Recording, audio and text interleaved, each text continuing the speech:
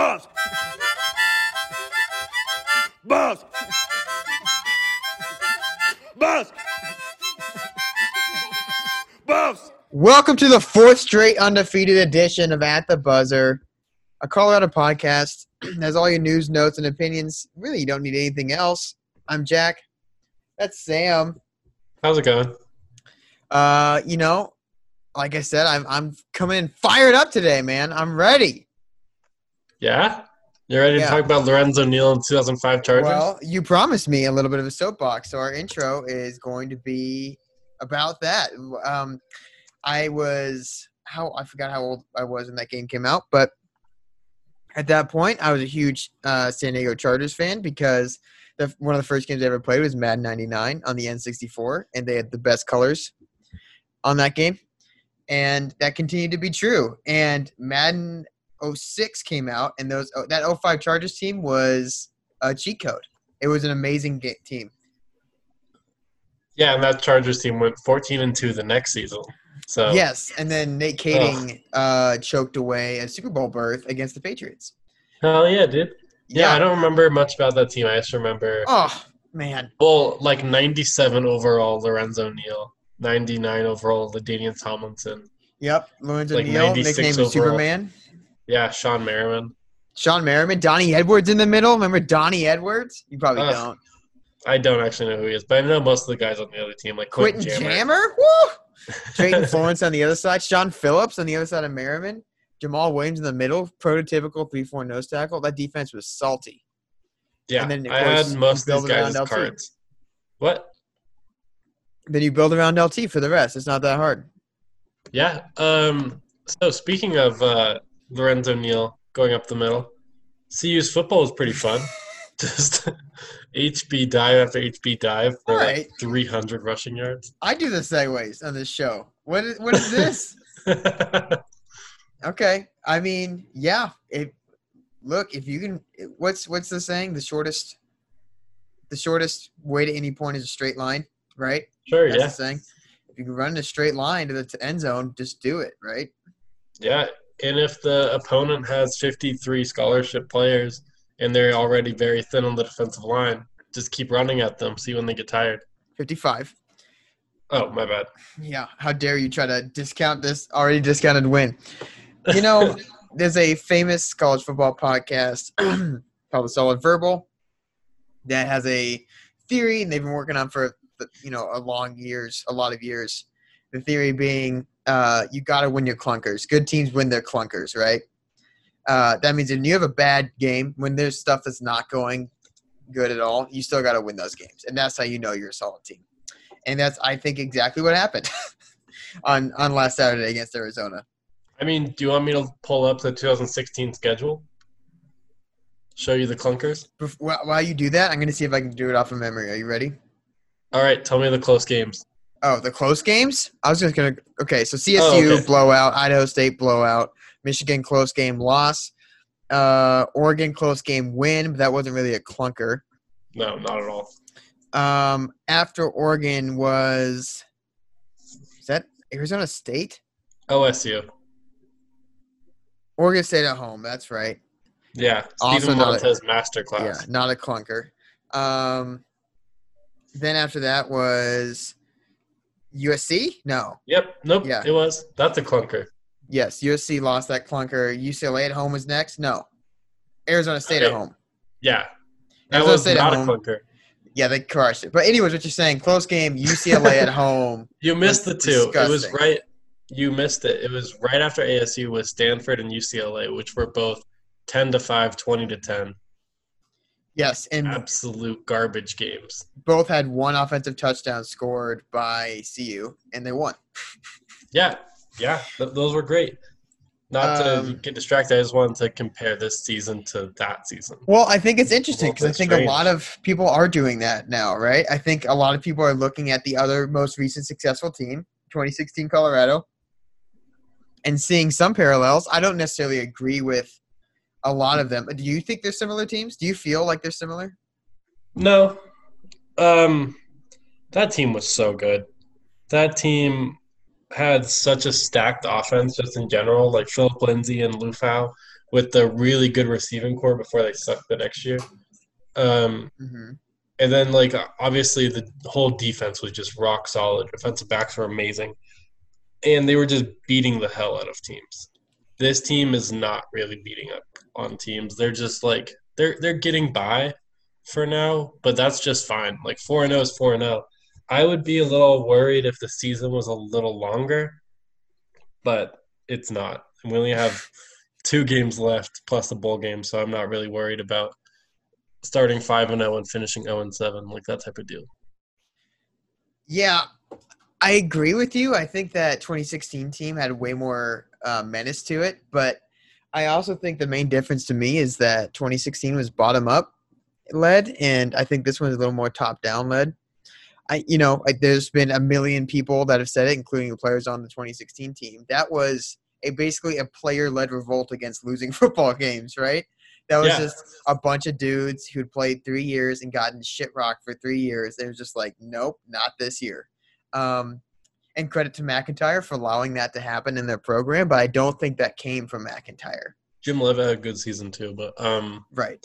yeah, I, like I that was the that team players. was entirely senior driven. Like they were laser focused from game one. Like they wanted to drop kick teams. Right. Exactly. Yes. They wanted to kill teams. They wanted to feel good on the football field. And I think this team hasn't had that pain in them necessarily. They've missed bowl games, but it wasn't the same bottoming out. And also, I Yeah. think there's obviously great leadership on this team. And I don't think that I think Nate Landman has a lot of the same leadership qualities that we saw prior. But I also think that this team is being led partially by the coaching staff into this situation. They've had 3 different coaches. It's been a lot of stuff, and I think Carl Durrell did a really good job straddling between sticking what was familiar and working and making sure he brought a lot of his, I would consider, even-keeled attitude. Because they mentioned it 8 million times in the Arizona game. That was the largest deficit CU'd ever faced that year, right? Down 14-0 or whatever it was. Yeah. And there was absolutely no change in how they played. Yeah.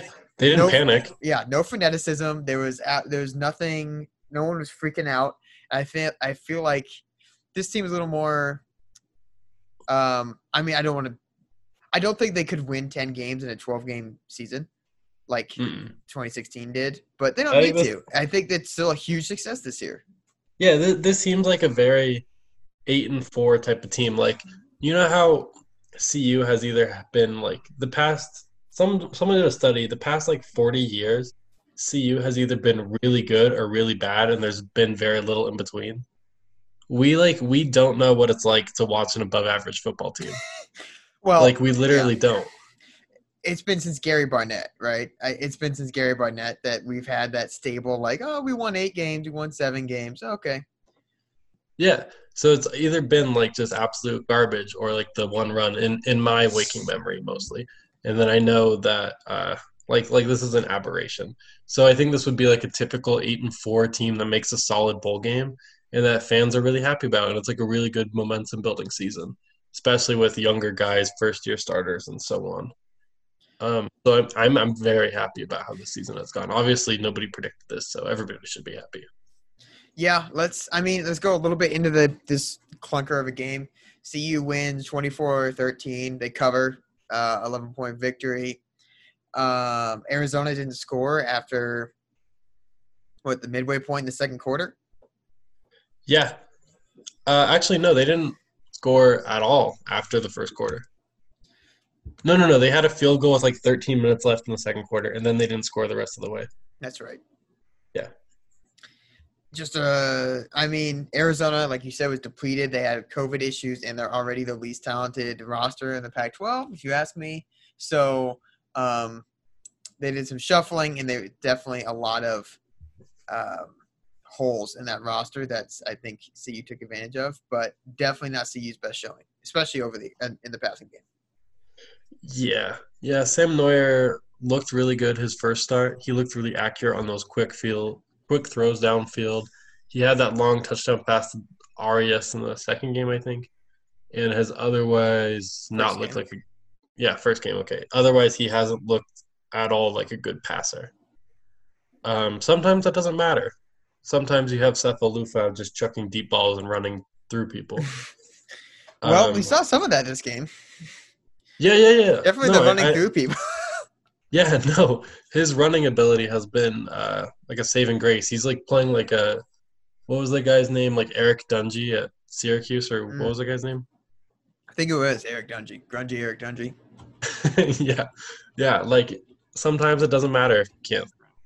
If you are in these gross, disgusting games and you have a quarterback who can just pick up first downs, that can go a long way. I would just like him to stop throwing interceptions because it looks like he's throwing it behind receivers a lot the past couple of games, and those have been really dangerous. Yeah, I think it's fair to say that he's gotten less and less effective over the year as teams have gotten more and more film on him. And this game was at least a pretty bad second half from him just executing in the passing game. Like that interception, he stared that receiver down the whole time. The linebacker just slid right into that zone, picked him off. There was a few balls behind Levante Chenault and Dimitri Stanley that would have led to first downs. He also wasn't helped with drops. There's a few easy drops. Mm-hmm. But like you said, I think he's been the best quarterback we've had in quite some time at attacking the middle of the field short, at least. Yeah. And no Brady Russell there really hurts. No, I guess that's really it in terms of weapons. Dimitri Stanley's still available, and they really haven't gone to him that much since Katie Nixon has come back. I think that's a coincidence more than anything, but I think that's low volume passing. It's just like targets are going to be wonky with 19 passes attempted. Definitely, they're taking less passes, which is good, and I think he's good at running. And I think with the season almost done, you don't have to necessarily preserve him as much. And hopefully, we see a little more designed runs, or see him keep it a few times when he just sends Mangum or Broussard in the teeth of the defense. I don't know. The passing game was rough. We can dance around the obvious star a little bit longer. I think Ashad Clayton showed some quick feet and a lot of potential. I think he's still obviously riding a lot of excitement that the CU fans have over his huge recruiting win. He's just better than Jared Mangum and Joe Davis right now. Yes, at least in the way that we've seen them. But I also don't think he needs to take away a lot of Broussard's carries. I don't think anyone does. No, and nobody has the past couple weeks. They're just going to feed it to Broussard. And he has that Philip Lindsay type ability to take 25 carries, 30 carries, and not get tired, which is crazy. Like, how do you run for 300 yards and still have juice at the end of the game? I don't know if I agree that he didn't get tired. I think it was pretty easy on that last run. He could have had a touchdown, but he was just done. Okay. Okay, well, we stopped dancing around the star. I mean, that was one of the best rushing performances of Colorado history, right? That was. Yeah. No, the list of players who were that explosive with that many carries is very little. Yeah, and you could say it was against a bad team because it was, but CU's played way more bad teams than this, and no one's done 300 yards rushing. So of all the games, for someone to have 25 carries or more and average 12 yards a carry, that's happened 7 times since 2000, and 3 of those involved CU. Wow. So there was Jarek Broussard, Chris Brown, and then Kadeem Carey against Colorado. God, yeah, he was a beast that game. Yeah, so hopefully Jarek Broussard will give Arizona fans the same nightmares 7 years later. I mean, he's going to stick around for a little bit. Oh, yeah. No, he'll probably give them some issues next year, too. That's hard. It's hard to – he's a good mix, but I don't know how to say this. What am I trying to say?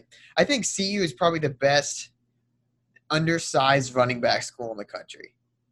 Is that a fair thing to say? It's pretty hefty to say. I mean, Bieniemy to Rodney Stewart to Philip Lindsay to Jarek Broussard. All of those guys are tiny, and it didn't matter.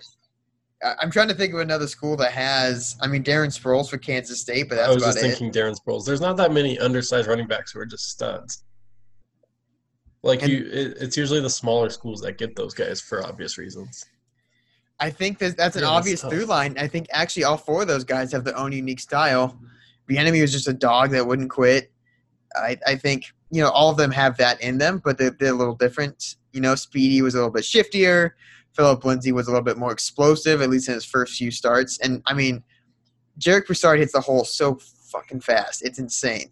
I would also throw Darian Hagan in that mix because Well, okay. I Flanagan, obvious- JJ Flanagan. sure, yeah. Like Darian Hagan's basically an undersized running back who's just a wizard, but yes. Yeah, I said JJ Flanagan. Yeah, that's right. No, I was thinking, and then Yeah, I just no, thought of that's JJ right. Billingsley. It's No, you're not good. JJ. Okay.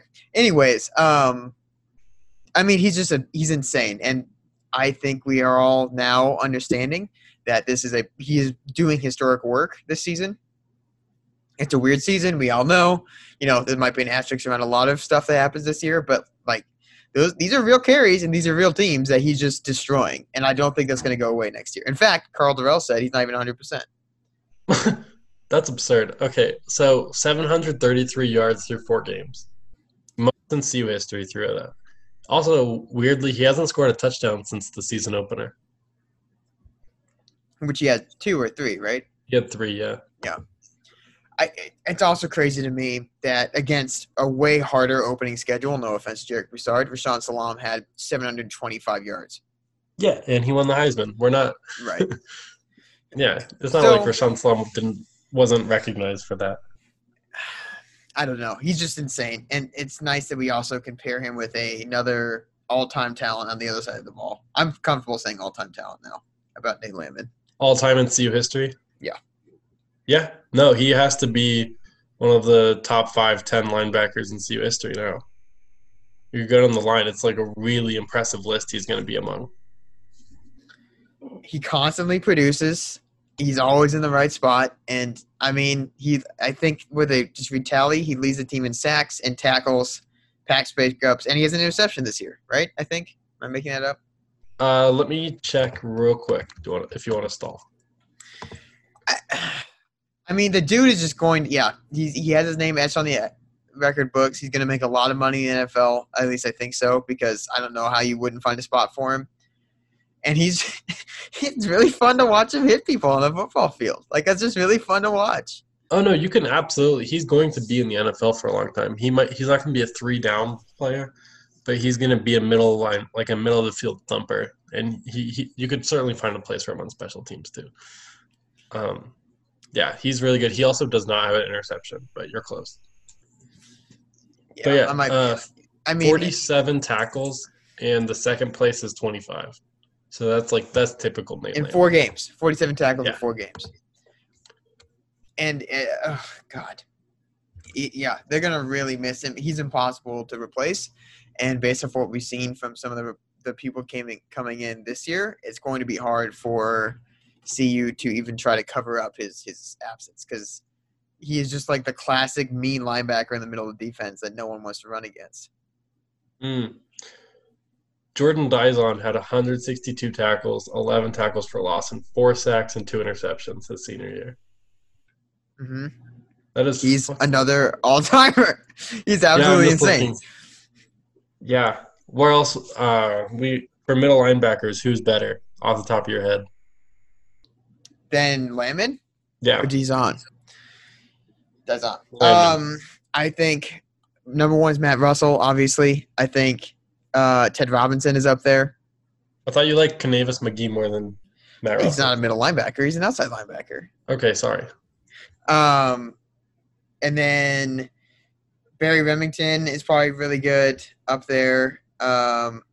Jordan Dizon, obviously. And I think that's about who I would put better than Nate Landman. If we really want to stretch it's not that much of a stretch. But I think he is up near Ja'Shawn Sykes. Maybe a little better than Ja'Shawn Sykes. That's sick. Everyone loves Deshaun. How do you not? Also on the starting on the defense, we have Carson Wells, who has just put in shift after shift. He's been so good. I mean, It's just nice to have a outside linebacker that's good at everything. Yeah. He had 4 tackles for a loss, 1.5 sacks, 11 tackles total. Last week, he was the star of the show. Been so solid. He can rush the passer. He's really good against the run for his size. Obviously, he's super athletic. And he's just, what a ridiculously good partner in crime to Nate Landman. That front seven is disgusting. It really is. It's a gross front seven. You can make a case for probably 5 starters being all Pac-12 first team right now. With Landman, obviously, Carson Wells. Lang. Terrence Lang would be the 3rd best player there. And then you could go Mustafa Johnson and Isaiah Lewis. If we want to count Isaiah Lewis. I guess he plays up in the box a lot. I mean, Jalen Sammy is having a really good year too. Yeah, I meant all conference. Yes, yeah. I don't know, man. I mean, like I said, they blanked Arizona, who didn't help themselves. Gary Brightwell is a really good running back, and for some reason he stopped getting the ball that much in the second half. Yeah, he's going to be in the NFL. He's really good. I mean, this defense is going to take CU places, and it's just nice to see a baseline competence in all phases. I feel like CU's just solid enough to keep themselves in any game they played this year. Yeah, and not to get too ahead, like a lot of CU fans are doing, but how much of the good, how much of the bad do you think will carry over to Utah? Well, yeah, so if we look at Utah, which, that's been a controversy on should CU be playing Utah? USC's undefeated, CU is undefeated. Let's just make them play before the championship berth. But, whatever. I'm not as frustrated about that. Pac-12 had pretty clear rules, and though it sucks, it's not like they're changing the rules just now to benefit USC. So, yeah, and it's not like 2016 either, where CU lost the Pac-12 championship game and they gave USC the Rose Bowl slot. God, that was annoying. We would have been completely destroyed by the Penn State team, but that was yeah. Yeah, and that was an insane game where USC and Penn State played. That was the game of the year probably. So, looking at Utah, that would be the undefeated season. That's at Folsom. It's senior day at Folsom without any fans, which kind of sucks. But it's Friday night game, going to be cold, might be snowy, 50% chance, maybe a little more, I think. And I think those conditions benefit CU at this point. But Utah is surprisingly similar to what CU looks like right now at this point in time. I think that the way CU's built this year is how Utah tends to be built. They just want to run it up the middle, and they want to shut down the other team's run game. Well, and to be fair, Utah has done that with varying degrees of success so far this year. They definitely are good at run defense. They're, I think, top 2 in the conference at every possible metric you could do for run defense. They always have that stupid, really good outside linebacker. I'm forgetting this guy's name this year, but it's another it's not Max Tupai. That was last year, right? Devin Lloyd? No, he's a really good linebacker, but he's not an outside linebacker. I'm looking at tackles for loss right now. I don't know these guys that well. Pautai. Mika Tafua. Oh, okay. Here we go. And they do have Max Tupai. Mika Tafua, who's just another menace. But they looking like what CU looks like. They have a quarterback that can't really throw the ball downfield. Jake Bentley. They have receivers outside who are talented but don't get the ball that often. They have a solid offensive line that likes to try to push people around, and they have a balanced rushing attack. Ty Jordan is leading the charge right now, but my personal favorite in that backfield is Jordan Wilmore. He's a Southern Cal kid, and he's stupid explosives. He's just crazy fun to watch. I liked Micah Bernard more than him. Okay, well. But why? He only got – what? Why? He had a lot of pop when he was running. He had a lot of acceleration. I just like those guys. They're a young backfield. They obviously have no Zach Moss this year. There's no one that can just destroy a team. But yeah, these are all freshman running backs. The guy that I'm really scared of is the guy that killed CU last year, Brant Keith on tight end. Yeah. He He's a has beast. not done much this season, mostly because like they haven't been very effective throwing it. But yeah, he's really good. He's a matchup nightmare at tight end. I don't know. It's really like looking in a mirror. They're really strong in the middle and up front on defense with some question marks and a brand new secondary outside. They have some nice players, but no one that is similar to what they had last year with Jalen Johnson and Javelin Guidry and all those guys. Yeah, they were stupid good last year on defense. Lost most of their players. CU hasn't beaten Utah since 2016. They've gotten their asses handed to them the past 3 times too, all with the bowl games online. 2019 Utah was really good last year. I'm struggling to remember the 2018 game. That was at home, obviously. That was the snowy one. Yeah, that's right. Yep, With Jason it Shelley. was a snowy one that just sucked. And that was when McIntyre had already been fired, I think. Yep, with head coach Kurt Roper. Yikes. And then 2017 at Utah. 21-point blowout. Was it really? Okay. Yeah. Yikes. Well, I don't know. I don't think that their talent level is that much better than ours this year. I don't think that they have no Tyler Huntley or anyone that can really push the ball downfield. Remember Travis Wilson for Utah? I don't. I think that was his name. He was that super tall quarterback that just took like 8 million hits a game. Oh, I don't remember this guy. Yeah, Travis Wilson. He was number 7. He's a tight end now in the NFL. I'm worried that CU is going to look ahead to next week. No, come on. Are you really? So? I'm a little worried, but you get nervous easily, so I thought you'd connect. This is the weird thing about this year. I think Carl Durrell has been he's been so good at putting this team in the situations they need to be in. I'm not worried about Nate Landman's leadership on the defense or Sam Norrie's leadership of the offense. I think they know that they want to be undefeated first and let the rest work itself out. And, I mean, when's the last time that CU had a real chance at an undefeated regular season, regardless of length? I don't know. Right. I think that's something that Carl Durrell would impart on them, but I guess I'm not there. So I'm not too worried about them looking ahead. I think Utah's also a really tough opponent, so maybe the best or second best team that CU's played so far this year. What would you say? Yeah. Well, I don't know. I haven't really watched much of Utah this year because I just don't watch all that much college football when CU's not playing. I saw parts of their game against Oregon State, thought it was really boring and turned it off. And also because Oregon State was losing and I don't like when that happens.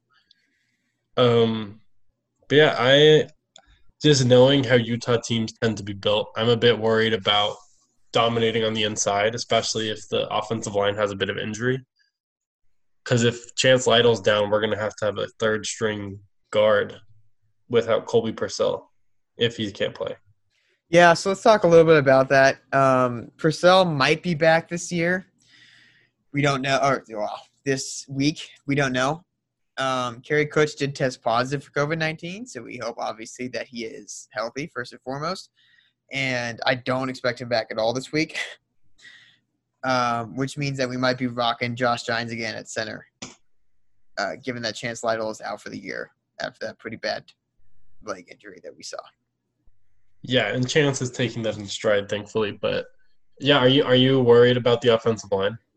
What's really buoying me is if Colby Purcell is back, that's actually a really solid line. Something that we thought might happen anyways, because you have Sherman on left tackle. You have Casey Roddick at left guard, who's been there all year.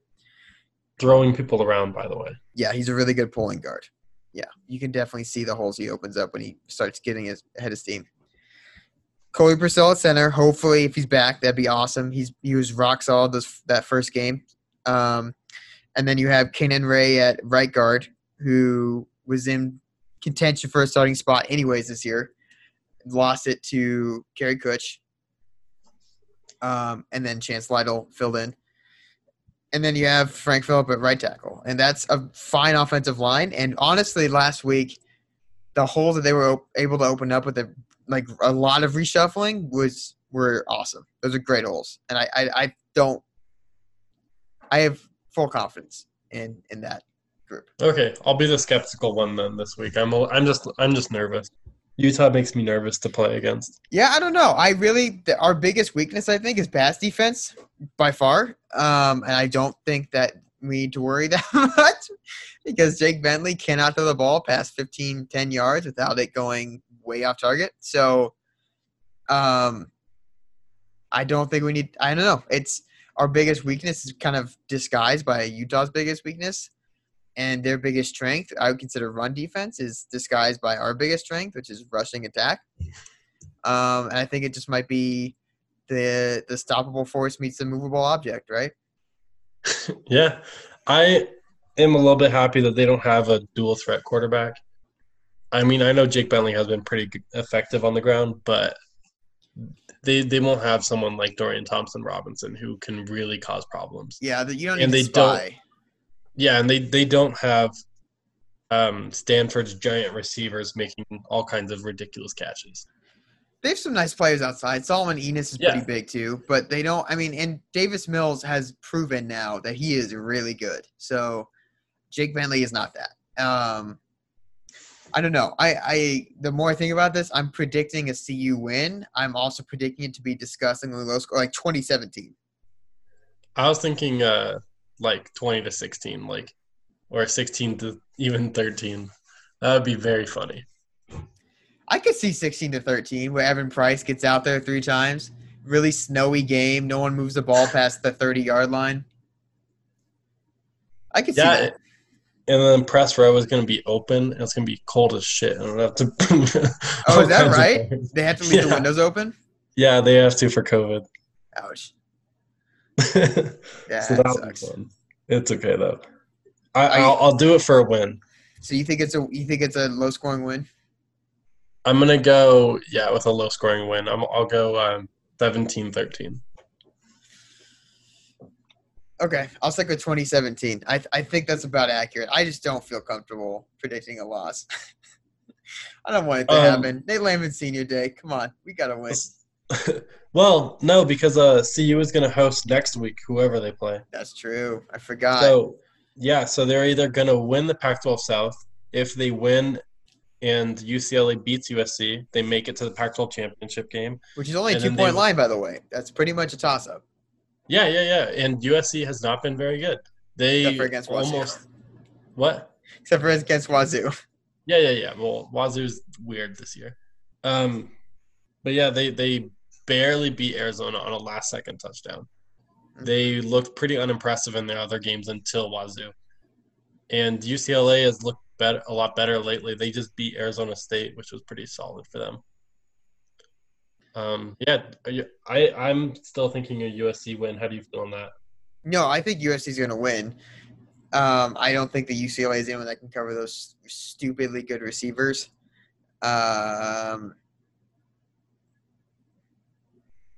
I don't know. UCLA's defense has gotten better and better as the years gone on. But I honestly might like Chase Griffin out back there more than Dorian Thompson-Robinson. Oh, wow. Okay. I don't think that they're going to get rid of Dorian Thompson-Robinson. So I don't trust UCLA to put enough points on the board to beat USC. So that would make us play – do Oregon and Washington play this week? Is that happening? Yes. And that decides the North, effectively-ish. So if CU doesn't win the South, they would play the loser of that game, almost surely. Mm-hmm. Any preview on that game? I haven't seen either. I mean, Washington has been really impressive under new coach, just like CU, but Jimmy Lake had a lot more talent to work with. Their quarterback's been way better than most people thought he was going to be, but they're missing some playmakers that they normally have on that offensive side of the ball. Defense is still pretty solid. They have the best player in the Pac-12, I would say, in ZTF on the outside. That's obviously an abbreviation, but it's a very long name that I don't want to try to pronounce. He has like 10 sacks or something dumb in 3 games. I have to look this up because I literally don't know who you're talking about.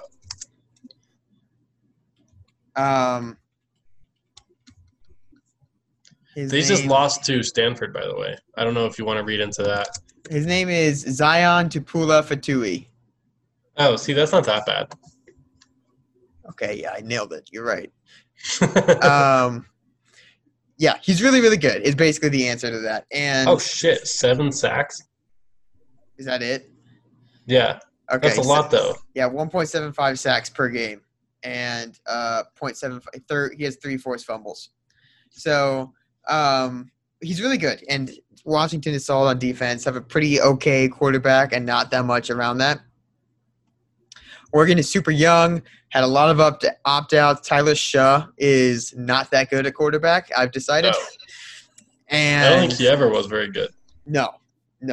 And he's really hampering that offense right now. They have solid defensive talent that breaks down at times because they're super young. I think Washington's going to win that game. Yeah. They really fucked up by losing to Oregon State. That game was wild. That was a wild game. Yeah, also Oregon State, they could have been in the driver's seat for the Pac-12 title. Oh, wait, never mind.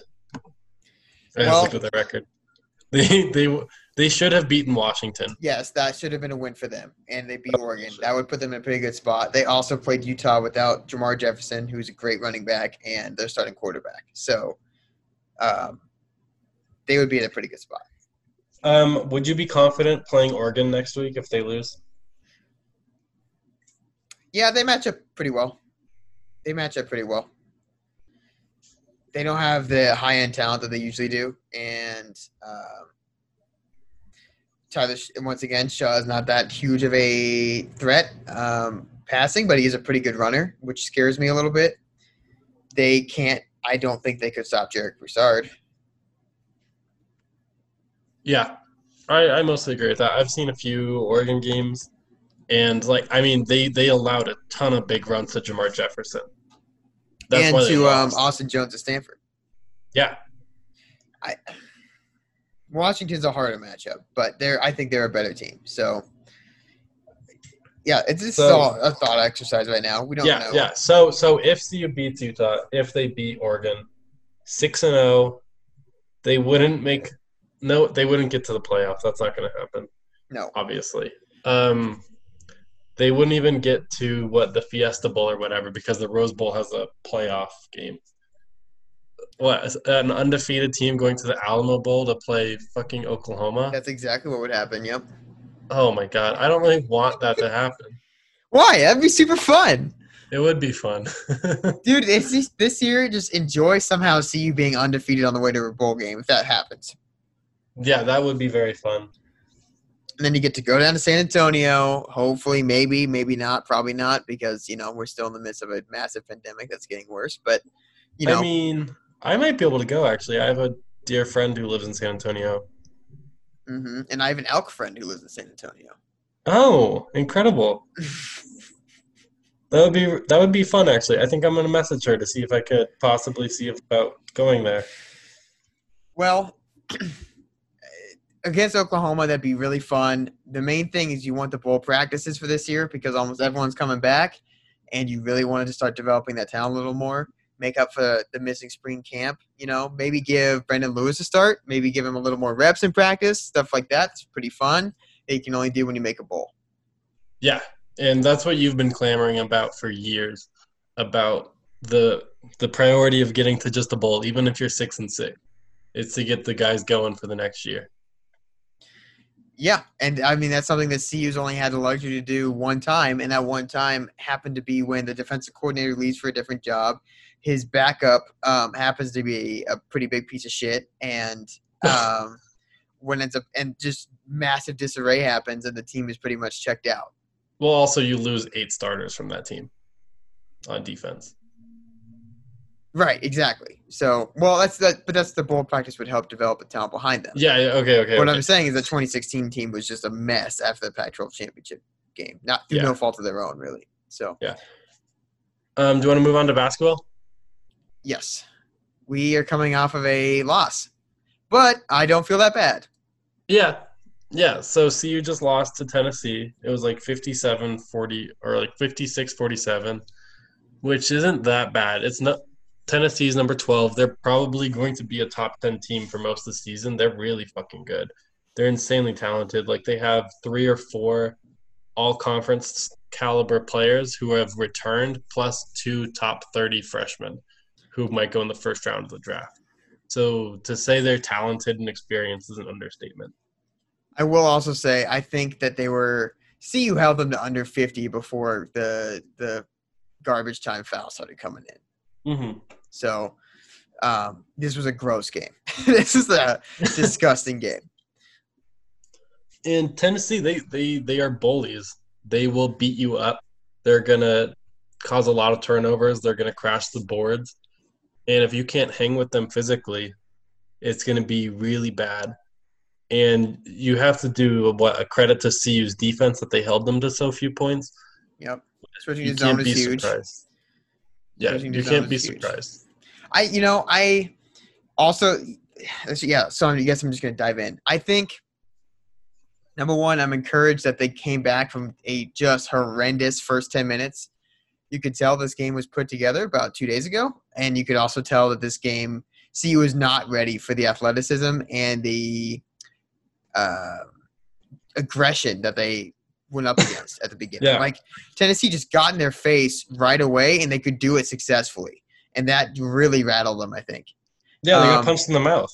Yeah. One thing I also want to mention is I think when you have the least amount of days possible to prep for a team, I think that exacerbates the talent differential, right? I think if you only have 2 days to watch film and cut up and try to make plays that go, counter people with coaching, it's harder to beat out a team that has more talent. Does that make sense? That theory? It's like the AAU circuit where you're playing with players who you've only been on a team with for like a day. Yeah. And it's whoever's more talented shines through. With no organization, no anything, if you just rolled the ball out and said Tennessee play Colorado, this team would just destroy Colorado. Like you said, ridiculous amount of talent, and they're all pretty developed already. Those are grown-ass men on that team. Yeah. That being said, CU shot horrendously, as did Tennessee. There was no offensive movement past McKinley Wright running around like a madman, and some actually pretty nice sets that Jeriah Horn, Deshaun Schwartz set up or benefited from. I don't know. I would love to see Keyshawn Bartholomew hit that outside shot more consistently because it was there for him all day. And I'd also love to see – it was a really tough matchup for them, but I'd love to see Evan Batty more aggressive on the block. I'd also like to see Evan Batty make his shots. He had a really nice move where he had a nice hesitation and then wrap-around layup. I was like, you could do this every time, man. Yeah. But I will say, terrible matchup for the bigs. The guy that was as tall as Dallas Walden was bigger and more athletic, and the guy that was as big as Evan Batty was athletic and more aggressive. So not a lot of teams are going to be able to run the starting five that Tennessee did in terms of physicality and athleticism. Yves Pond, the guy who was guarding Evan Batty, he finished the game guarding McKinley Wright. That's how big, that's how athletic he is. He is the reigning SEC Defensive Player of the Year, and he could be National Defensive Player of the Year this year. Yeah, and Fulkerson is just way more of a real player than – I mean, he was just a more complete player than Dallas Walton and kind of punked him a few times. Not necessarily Dallas Walton's fault. Fulkerson's going to punk a lot of people. He's good. I also don't get why Tennessee just didn't give it to Fulkerson every single possession. Well, he was in foul trouble for a little bit. No, but I know. But even when he was on the floor, like, that turnaround fadeaway is automatic. Yeah. That thing, nobody can contest that shot. Yeah, it's such a weird release, and it works every time. He reminds me of a guy I would play against at the Rec who had like a Marcus Camby type shot that literally nobody could contest because he was so funky. Was this the guy with super long curly hair? Yeah, he would wear a Vince Carter jersey all the time. Yeah. Yeah, you know him. Yeah. That guy had a trebuchet for a shot, man. That's a siege weapon. I don't know. I think this game was encouraging to see them lock down like they did and play zone as effectively as they did. I thought Evan Batty and McKinley Wright did a good job directing traffic, and really the only shot available to Tennessee over and over again was that elbow jumper, and no one could hit that. And if you can't hit that elbow jumper in a 2-3 zone, you're done. And I think that was pretty good for CU overall. Like I said, Jariah Horn, I thought was the only player that was actually effective offensively. I mean, do you agree? Yeah, no, completely. I loved his veteran presence that's why you get a grad transfer. I'll tell you one thing I loved. There's a few times he did that. He hit 2 threes early, 1 3 early, and they started closing out hard on him. And I want more players to do this. He did a pump fake, made the guy fly by, and just 2 really slow dribbles to get in the middle of the lane.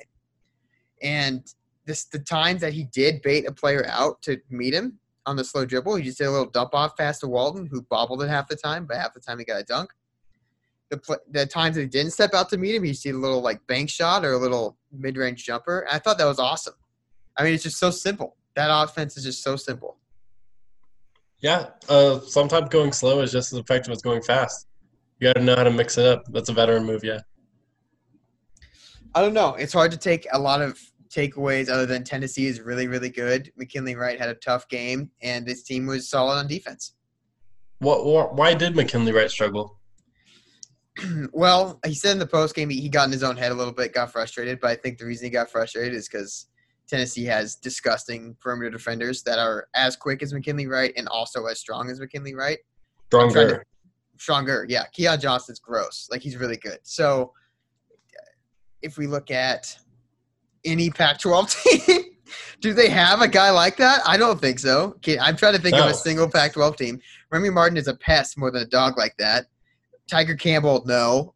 On UCLA. Arizona, no. James Ethan Akinjo Anderson? is long. Ethan Anderson's a bulldog, but he doesn't have the speed that Keon Johnson has, like the foot speed. No way. Yeah. I don't know. I think there's only Stephen Thompson. Ethan Thompson. Or Ethan Thompson at Oregon State. But Ethan Thompson's been giving McKinley Wright fits for years. And that's because he's so long. I don't think Ethan Thompson is necessarily that fast. I think he's super long. And I also think that they can put Thompson on there because there hasn't been another ball handler, which changes this year. Regardless, I mean, McKinley just frustrated himself out of that game offensively. Yeah, that sucked, and he was out of rhythm, so the few shots that he did get, he missed. Keyshawn Bartholomew shot like 3 of 13 from the field, and part of that you have to appreciate his aggression, like the Dion Waiters saying of like, I'd rather go 0 for 20 than 0 for 2 because 0 for 2 means I stop shooting. Mm-hmm. So I appreciate that he kept chucking it, and I appreciate how aggressive he was going to the rim. I think that those are really good positives. Even if he didn't hit those shots, it's okay. It's okay right now.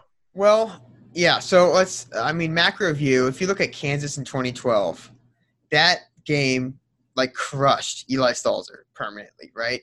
He was forced into being a point guard against a way better team and was just overwhelmed. That didn't happen to Keyshawn Bartholomew, which is good. As a young guard, you're going against a team that's really, really solid on defense and can really frustrate you out of a game. I think his confidence being that high is solid, and this is a good learning experience, whatever. His onside shot is still shaky. We knew that going in, and he took a lot of floaters that he seemed to be going way too fast for. Oh, absolutely. He wasn't set. He wasn't squared up at all. So I like the aggression, and those shots were open because they were so attentive to McKinley Wright taking those shots. But you're also not – like, you can't – I don't think you can make those shots with consistency yet. You're 18 years old, 19 years old. It's hard to tell a kid to not do that, but don't do that.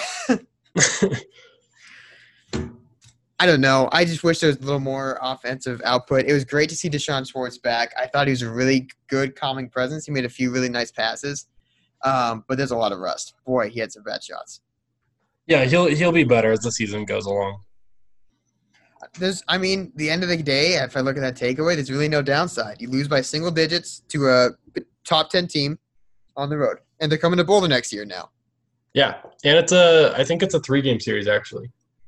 Yes, it's Tennessee at Tennessee, Boulder, neutral site at Nashville. So, quote unquote neutral site. Yeah. I don't know. I am fine with that game. As we're recording this, CU's win, their second win of the season, Kansas State. Kansas State lost to Fort Hays State, which is a D2 school.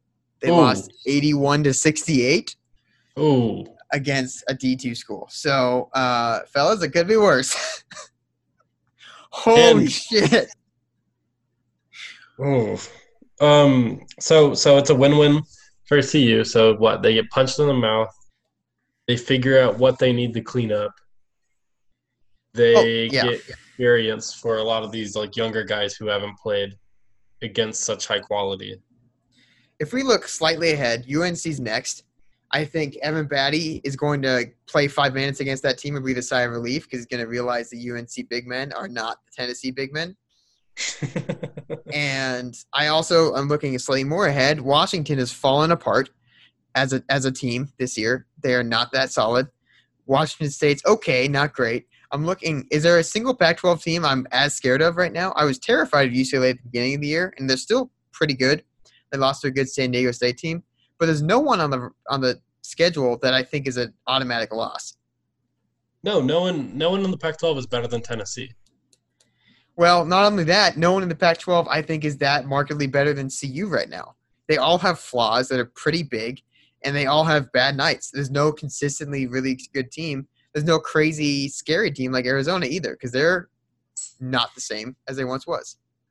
Yeah. No, I think that speaks to how bad the Pac-12 has gotten as opposed to what, like 2014 even?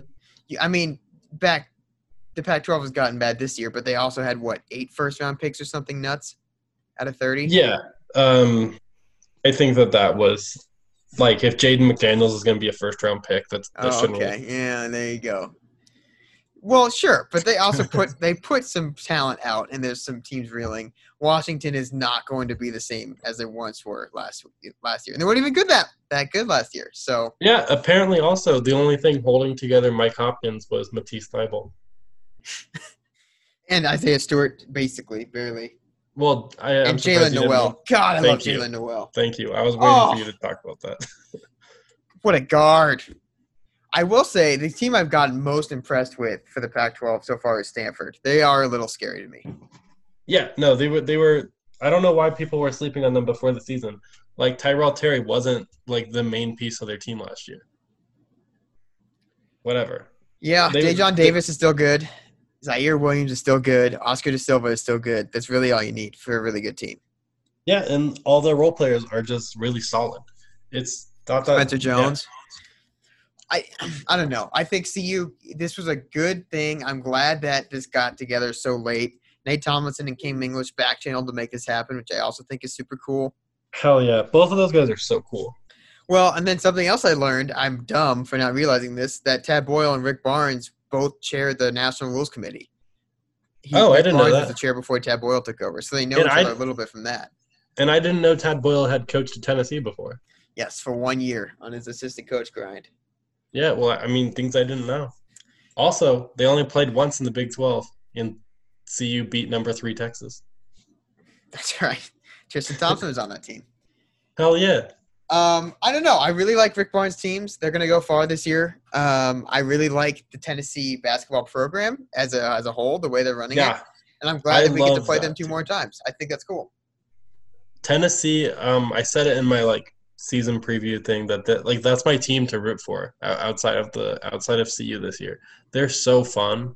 They're so good, and I just like how they go for those just bully ball types, like the 6'7" just ripped as shit guys, like Admiral Schofield, Grant Williams. Those types are so fun. And what was this guy on this team? Eno Kise. Anasike. EJ Anasike. God, he was just an absolute bully. He would just run so hard, box Evan Batty out. That's how big he was. He boxed Evan Batty out and just ripped down boards. God, he was fun to watch. And he was off their bench. That's crazy. Yeah, and I mean, their guard talent this year is good. Anyways, I don't want to gush too much about Tennessee. That's a good team that CU lost to, and CU lost, which sucks. But I really don't think this is a harbinger of doom for the season. No, not at all. And I will gush about that team because I really like the Tennessee team. I think it's okay. I thought the game was fine. It's okay. Nobody was good, and it was still a close game. 2 games notice, CU performed on defense. They did not perform on offense. That's pretty much all I need to take off. And I don't know. Yeah, I think that's it. Yeah, I mean, I don't have much thoughts on this game. So what? Next time we see Utah Friday. Yep. See Northern Colorado this on Monday. Monday. Yeah. Otherwise, it's pretty quiet. Well, yeah, football is going to end soon, which means it's just at basketball, and that's going to be a frenetic schedule, reschedule. There's a lot of variables on college basketball season. I think the team will be able to lock down okay. I think we saw that. We had 2 players missing tonight, Eli Parquet and Luke O'Brien. But we actually got Keyshawn Bartholomew, Deshaun Schwartz, and Tristan Da Silva back relatively early. So you're going to see a lot of that this year. But you also you'll see less wholesale cancellations like we did in football, I think. Yeah. Man, it's so tough that CU's going to miss the Pac-12 championship game because USC had to cancel the game because of COVID. And ASU. Don't forget, if ASU didn't also cancel, CU would be potentially undefeated with the same amount of wins as USC, and this wouldn't be an issue. Well, it would be an issue because USC has the higher CFB ranking, and then they would still win. But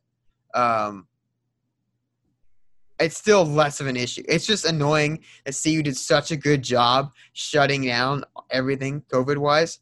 Such a good job that and other teams didn't necessarily have that same luck, and CU gets punished for that. Yeah, and it sucks. And I hope UCLA loses so we can say ball don't lie. No. You hope USC loses. Oh, yeah. I meant to say we want UCLA. Yeah. We want UCLA and Stanford to be the best teams in the world except for CU. Yes. All right. Friday, Utah, UNC on Monday. Also, early signing day is next Wednesday for football. You're busy. I will be a busy man. It's an interesting class, and I don't know. It looks like CU's gearing up to have a nice finish after early signing day, potentially. So hopefully they can translate this unexpected success into unexpected recruiting.